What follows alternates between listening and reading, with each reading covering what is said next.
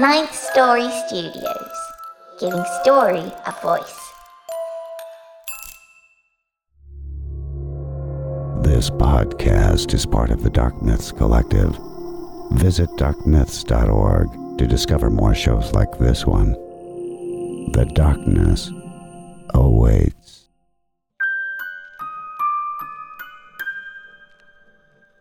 Hello and welcome to Season 3, Episode number 4 of The Lift. Today you're going to get something a little bit different.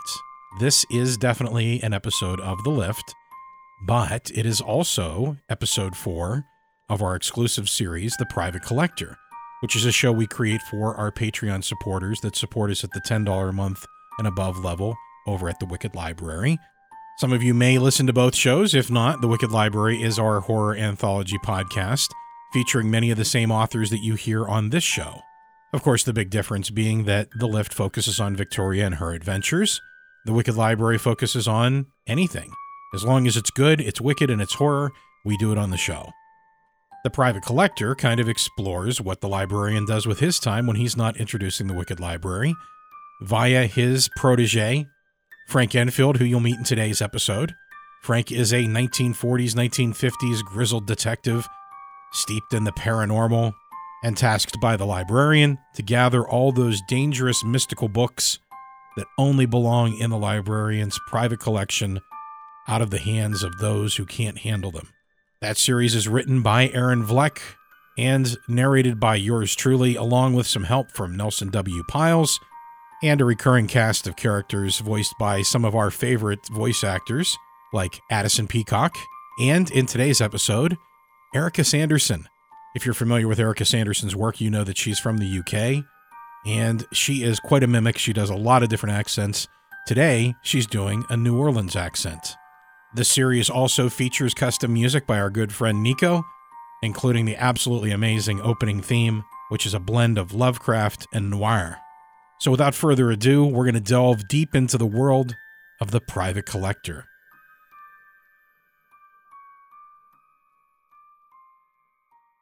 As humans, we're naturally driven by the search for better. But when it comes to hiring, the best way to search for a candidate isn't to search at all. Don't search, match with Indeed. When I was looking to hire someone, it was so slow and overwhelming. I wish I had used Indeed. If you need to hire, you need Indeed. Indeed is your matching and hiring platform with over 350 million global monthly visitors, according to Indeed data, and a matching engine that helps you find quality candidates fast. Ditch the busy work. Use Indeed for scheduling, screening, and messaging so you can connect with candidates faster. And Indeed doesn't just help you hire faster. 93% of employers agree Indeed delivers the highest quality matches compared to other job sites, according to a recent Indeed survey. And listeners of this show will get a $75 sponsored job credit to get your jobs more visibility at Indeed.com/podcast. That's Indeed.com/podcast. Terms and conditions apply. Judy was boring. Hello. Then Judy discovered ChumbaCasino.com. It's my little escape. Now Judy's the life of the party. Oh, baby, mama's bringing home the bacon. Whoa, take it easy, Judy. The Chumba life is for everybody. So go to ChumbaCasino.com and play over 100 casino-style games. Join today and play for free for your chance to redeem some serious prizes. ChumbaCasino.com. No purchase necessary. Void where prohibited by law. 18 plus terms and conditions apply. See website for details.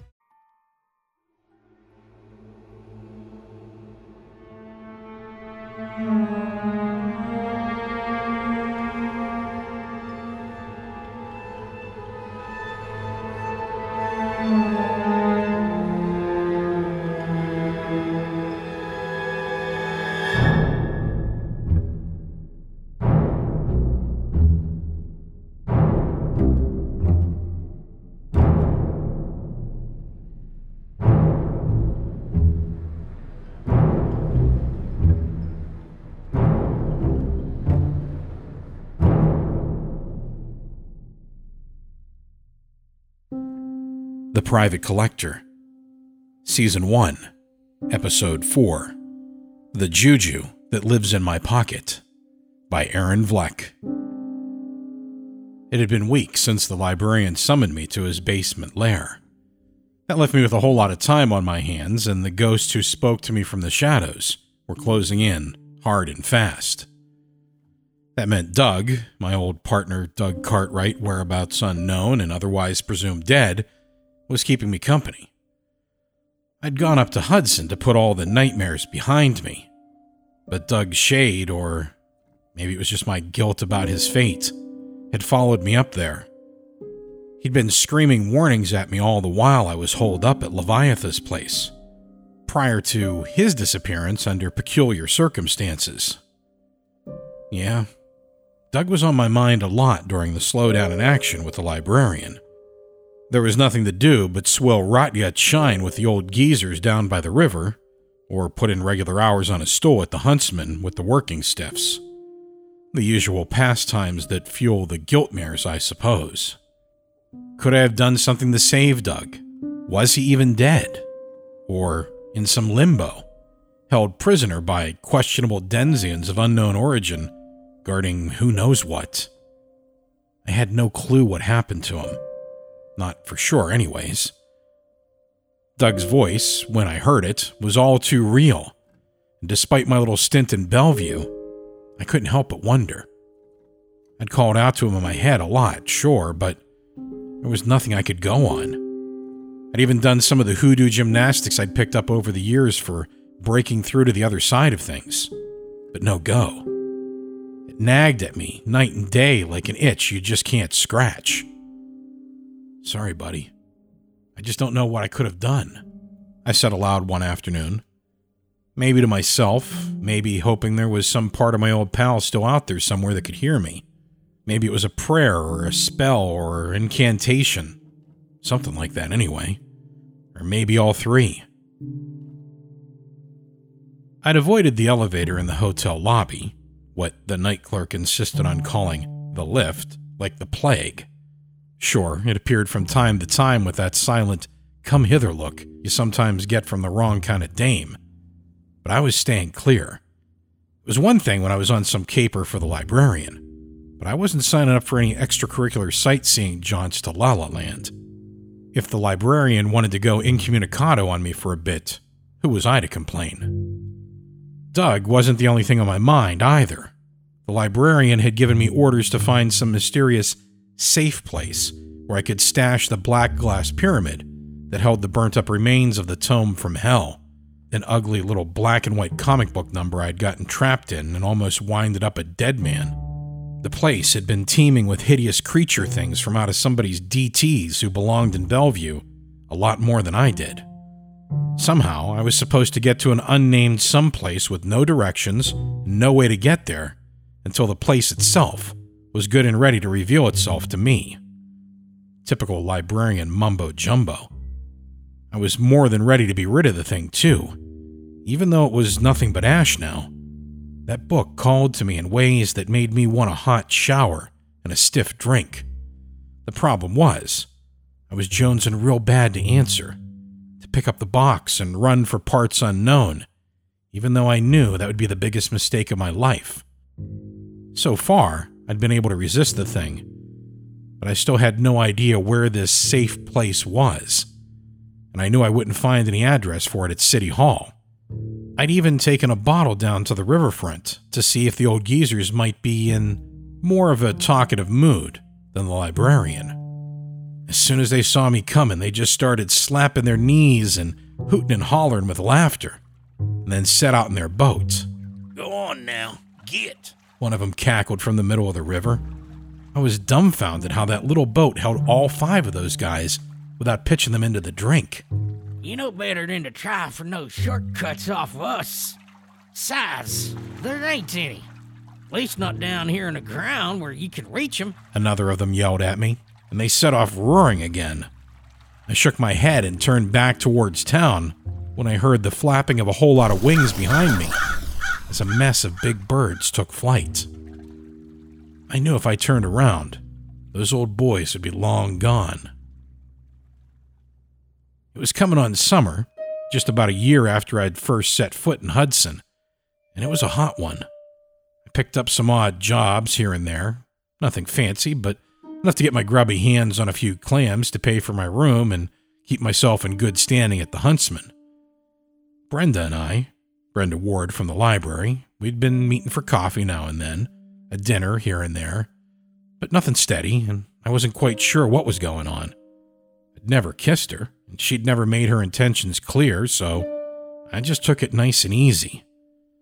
Brenda was in cahoots with the librarian's crew anyway, so yeah, I was taking it real easy. She'd never let a hint drop about her angle and all this, and I knew better than to ask. So, for now, Miss Ward was calling the shots.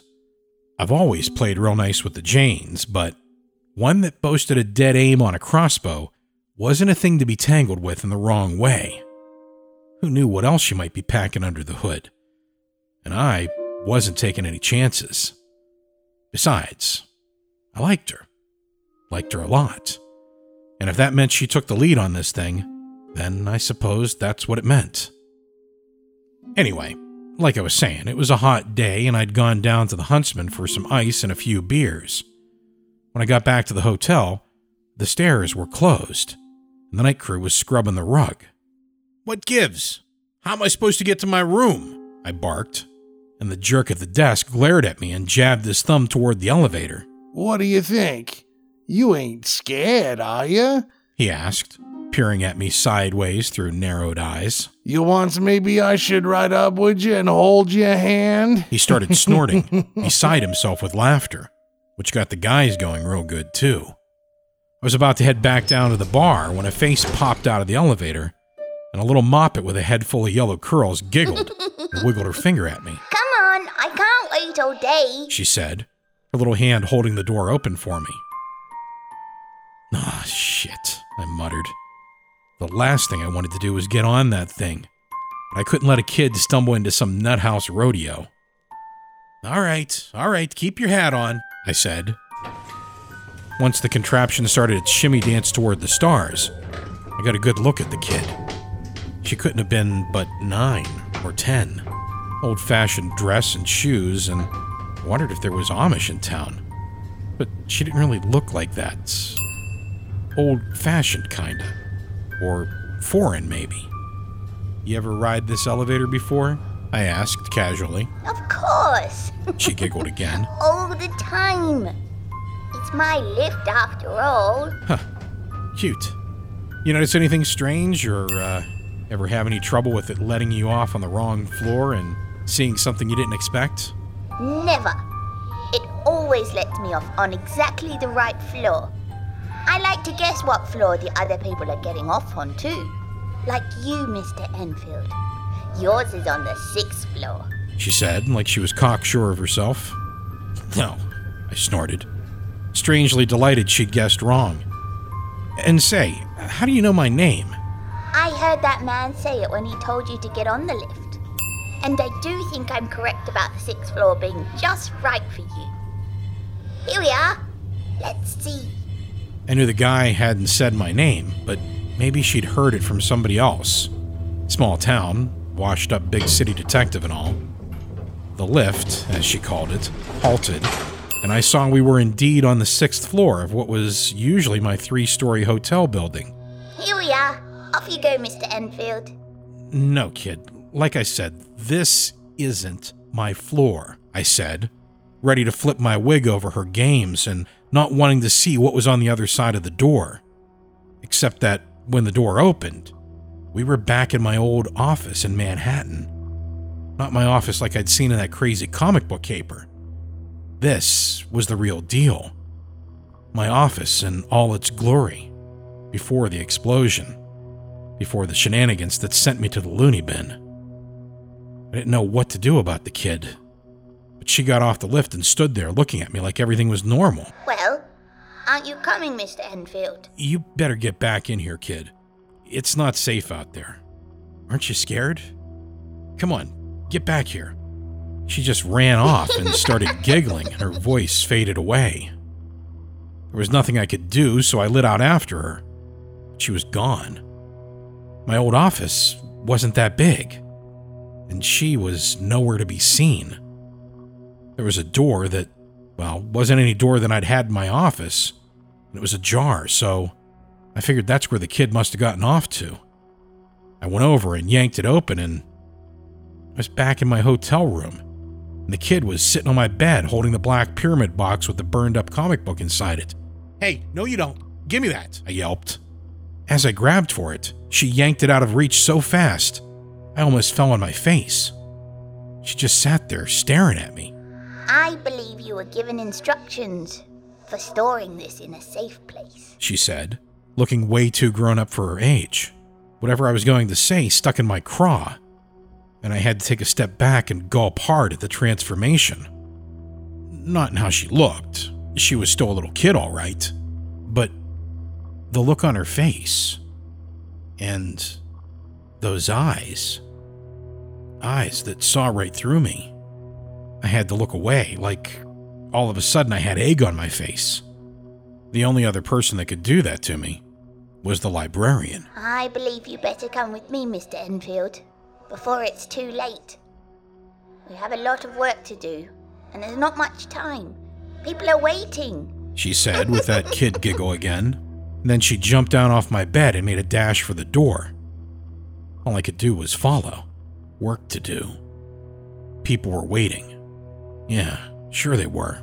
Why not? You keep coming back to this office, but do you know why? The girl asked as we stood in the middle of the old office again. Say, what's your name?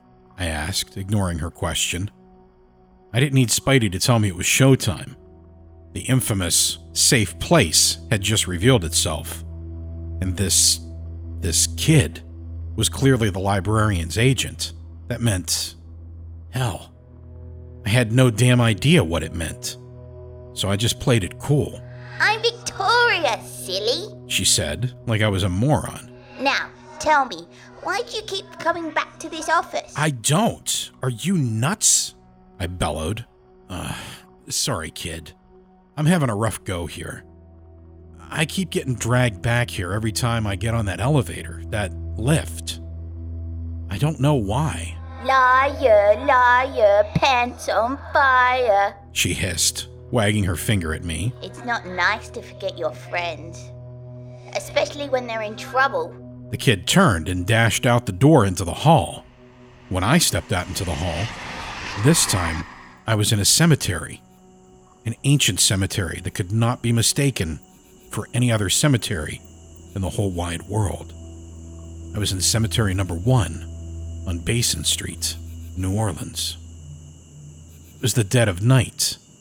The place was deserted, and I was staring at the stark white mausoleum of Marie Laveau, the legendary voodoo queen, her grave heaped with flowers and candles and gifts and such from her many followers and admirers who came from all over the world to pay their respects. There were little pieces of paper tacked up to the front of the grave with red wax, each one traced with the delicate lines of the veve of Urzuli Freda, the goddess of love, letting her know that she was welcome to appear any time, should she be of a mind and in a gracious turn. That didn't scare me none, though. Everybody I knew with a stake in the matter said old Marie was damn good people, even now. As for Urzuli Freda, well, we could all do with a bit more love on her side. I reached into my pocket and fumbled with the Juju doll that lived there, who, along with Spidey, kept me safe and passably sane in these curious times. I wandered down the narrow lane between the distinctive white marble sarcophagi that kept the rising waters of the good old Mississippi from defiling the sleep of the peacefully departed and offending the refined sensibilities of both locals and visitors to the ancient site. It was a quiet night, and nothing seemed out of the ordinary, nothing to give away the unorthodox route by which I'd come to be here, some 1,500 miles from home. But this was home of a sort. At least it had been for a while, and that was why I wasn't spooked or nothing to be wandering around number 1 past the Juju hour. I thought of the kid again, wandering around here alone, and figured she had no cause to be scared herself, if she was tied up with the librarian somehow. The fact that she had the black glass pyramid with the odious ashes locked safely inside and out of circulation gave me a measure of comfort I hadn't felt in weeks. I was enjoying the luxury. When I say the place was deserted and I was alone, that wasn't quite how it was. There was a dark shadow that danced along behind me, just visible over my left shoulder if I was to glance real quick in his general direction. He sure didn't scare me none, and I was glad of the company. There was all kind of folks here, and kids too, and that made me kind of sad.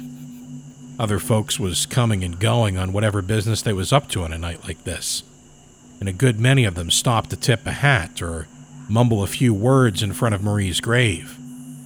These were the dead, the long dead, and, at least here in number 1, I always found a certain peace in their presence.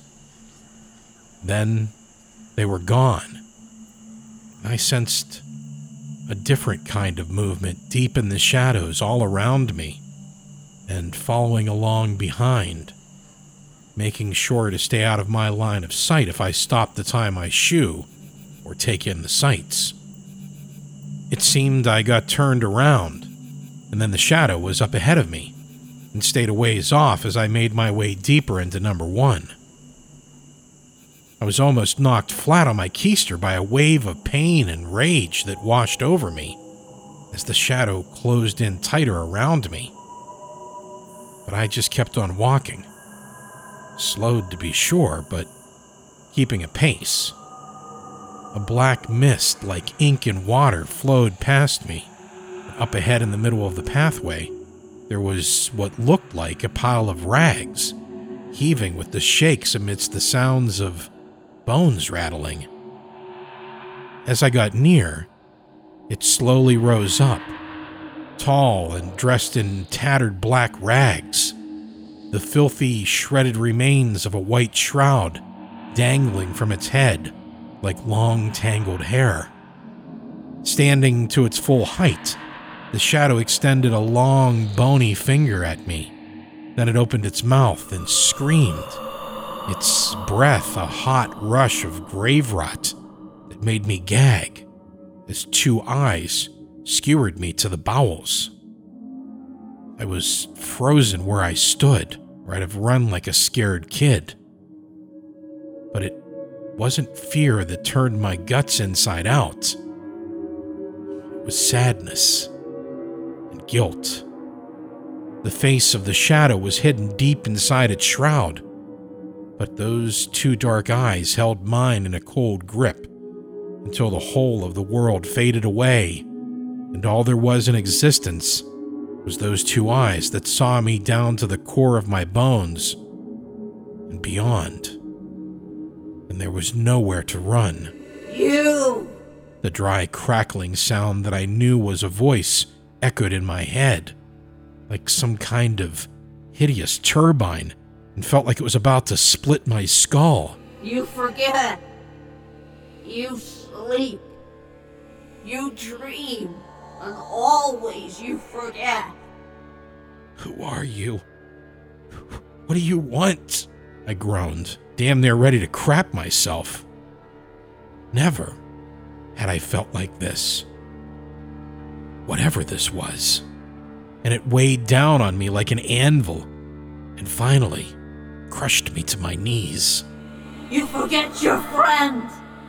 You forget my boy, Frank Enfield, but he'd never forget you. You forget all what I taught you to? The shadow screamed, its voice a torrent that whipped to a frenzy the white rags of the shroud that clung to the exposed bones. What? I stammered. Don't forget my boy! The shadow screamed again. Then it flew at me, passing right through me like a charnel house breeze through a screen door, curdling my blood to a standstill. You find my boy, Frank Enfield! You find my boy and you bring him home safe, you hear me? I fell face down on the flagstones, stunned by such a deep touch on my insides that left me bawling like a baby. I'd felt the unmistakable touch of that skeletal finger slithering down my spine. Touch as well known to me as any other that ever walked God's green earth. You don't find my boy, I'm coming to get you. Now, You think on that spell, you hear? And then she was gone. Mama Cartwright, I cried out after her. The dead shade of my old buddy's mother. The juju woman who'd learned up 2 snot-nosed kids at her knee. Her own natural-born son, Douglas St. Martin Cartwright. And me. That woman, when she'd walked the earth as a living, breathing woman, had fashioned up a juju doll with her own 2 hands, made of sand and burlap and a shank of my own hair and some other stuff. Secret things. And it had lived in my pocket ever since.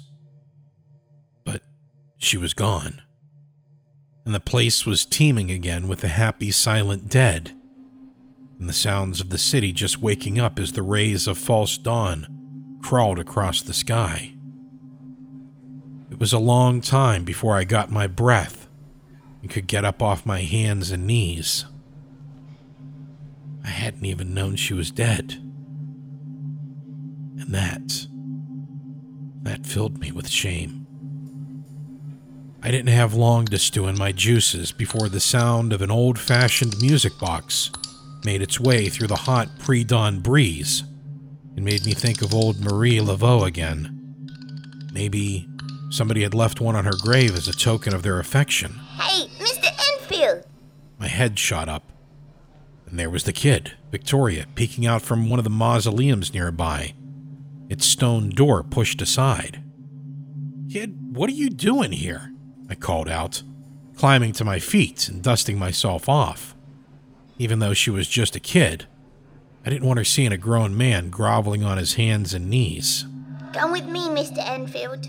Your work is almost done, but you still have a very important choice to make. And you better make the right one, Victoria said, curling her finger at me like kids when they're playing hide and seek. "Come on out of there," I yelled, trying to sound like the grown-up in charge here, but truth be told, I had no idea, really, where we were.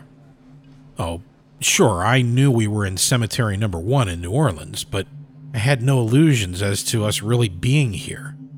What with the lift detour and all. Hell, now they even had me calling it that. This way, Mr. Enfield. Duck your head and follow me, she said, using that voice I'd heard the librarian use when he wanted something done and didn't want no sass. I followed the kid into the mausoleum and down a steep, narrow set of stone stairs, barely wide enough, that went down, down, down much further than any natural grave had any business going. So what's it going to be then? Are you going to do what Mama Cartwright told you to do? Or are you going to just keep on pretending and play it safe? Pretending? Play it safe? Pretending what? I'm gut-punched night and day about Doug, okay? I growled, steadying myself against the damp, tight stone walls as we descended into the thin, dead air. I realized then that Victoria was carrying an old-fashioned lamp. Otherwise, we'd have been in pitch darkness. I just don't know what the fuck... Sorry, kid. I don't know what to do, all right? Is Doug alive? Dead? Where is he, and how can I find him? Victoria stopped and turned around and looked at me. I could just make out her face. It was full of disgust. Like I said, playing it safe. Always playing it safe. Everything has to be easy for you, doesn't it, Mr. Enfield? Otherwise, you just don't know what to do. And you call yourself a detective. Ha! And I heard her giggling, but it didn't sound so cute this time. I'm afraid there's nothing I can do for you, Frank, she muttered, almost under her breath, and I wasn't sure she was saying it to me or making some observation of grander and more dire import. You have to take this on yourself. And then it's up to you to find your old friend and save him. If you're up to it, she said. So he can be saved, I barked. All right then, all right, I'll do whatever I have to. I'll do anything. Doug's my oldest friend, and his mama, well, hell, she taught me everything I know about the other side of things. And I suspect a darn sight more that's buried in there somewhere. I steeled myself for what was to come, and had no idea where I was going to end up tonight. And besides, I said through my teeth, I know that juju doll right here in my pocket has saved my hide more than a few times. I got no right not to save Mama Cartwright's boy Doug, or go down trying. He's my own damn partner, for Christ's sakes. Very well then, if you're sure you can do it. This can't be left in the hands of a bumbler. I said all right, I barked, bristling at the word that stung like a slap to my face. Damn it, I'll do what I gotta do, no matter what. Then right this way, said Victoria, pushing open a narrow wooden door that flooded the stone passageway with light. The girl stepped in and I followed. And there we were, back in the elevator, the lift, in my hotel. By now, I was numb with all this hoo-ha, and took it all in with what I hope passed for my stride. Looking at the control panel, I noticed again there were more buttons than there were floors in my hotel. Say, kid, what's the B for? Where does that take us? I asked, knowing what B meant in normal places I'd traveled in horizontally, but making no damn assumptions otherwise. That's a silly question. You're full of silly questions tonight, aren't you, Mr. Enfield? You know what B stands for? It's basement. She said gravely in that grown-up serious voice again. I'm beginning to wonder if he made a mistake about you, she said, glaring at me, and I winced at the renewed implications of the thing. The library had one of those mysterious basements too, and I wondered if I should press for more, but she beat me to the punch. Don't ever go down to the basement, Mr. Enfield. Not ever, ever, ever. Unless I take you. And I don't suppose I'll be taking you. You wouldn't like it down there. It's not a very nice place. You got it, kid. I'll take you at your word. We'll go back to the 6th floor now. You can get off, then go down the hall. 17th door on your right. Be sure to count very carefully. Then we'll take you to the lovely little elevator in your hotel. Then you can go home and figure out how you're going to find your friend. And to do what his mama told you to do. You've got my word, Victoria, I said, mustering up what I could in the way of a smile. Good! Because everything else hinges on this. And he won't like it if you mess things up. Not at all. I'm glad, Mr. Enfield. Glad you've decided on the right course of action. I have a black glass box with your little burnt-up comic book stashed in a very safe place, where nobody will ever find it. Not ever!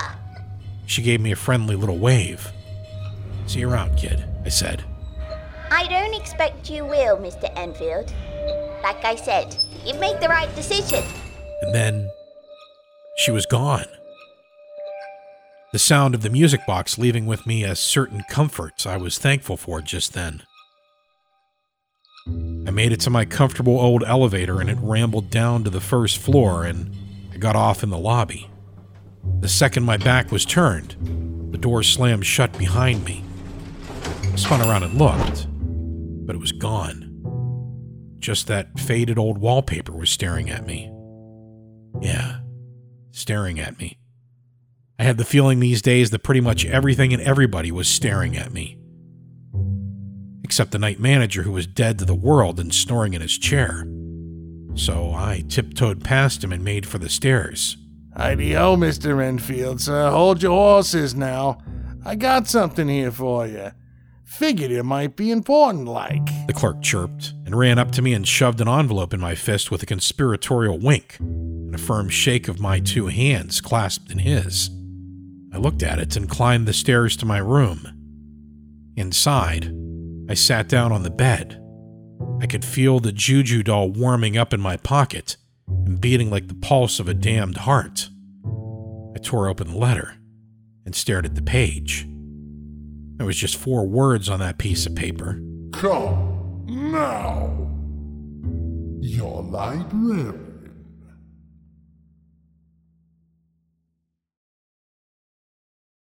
As humans, we're naturally driven by the search for better. But when it comes to hiring, the best way to search for a candidate isn't to search at all. Don't search, match with Indeed. When I was looking to hire someone, it was so slow and overwhelming. I wish I had used Indeed. If you need to hire, you need Indeed. Indeed is your matching and hiring platform with over 350 million global monthly visitors, according to Indeed data, and a matching engine that helps you find quality candidates fast. Ditch the busy work. Use Indeed for scheduling, screening, and messaging so you can connect with candidates faster. And Indeed doesn't just help you hire faster. 93% of employers agree Indeed delivers the highest quality matches compared to other job sites, according to a recent Indeed survey. And listeners of this show will get a $75 sponsored job credit to get your jobs more visibility at Indeed.com/podcast. That's Indeed.com/podcast. Terms and conditions apply. Hello, it is Ryan, and I was on a flight the other day playing one of my favorite social spin slot games on ChumbaCasino.com. I looked over at the person sitting next to me, and you know what they were doing? They were also playing Chumba Casino. Coincidence? I think not. Everybody's loving having fun with it. Chumba Casino is home to hundreds of casino-style games that you can play for free anytime, anywhere, even at 30,000 feet. So sign up now at ChumbaCasino.com to claim your free welcome bonus. That's ChumbaCasino.com and live the Chumba life. No purchase necessary. VGW. Void where prohibited by law. See terms and conditions. 18+.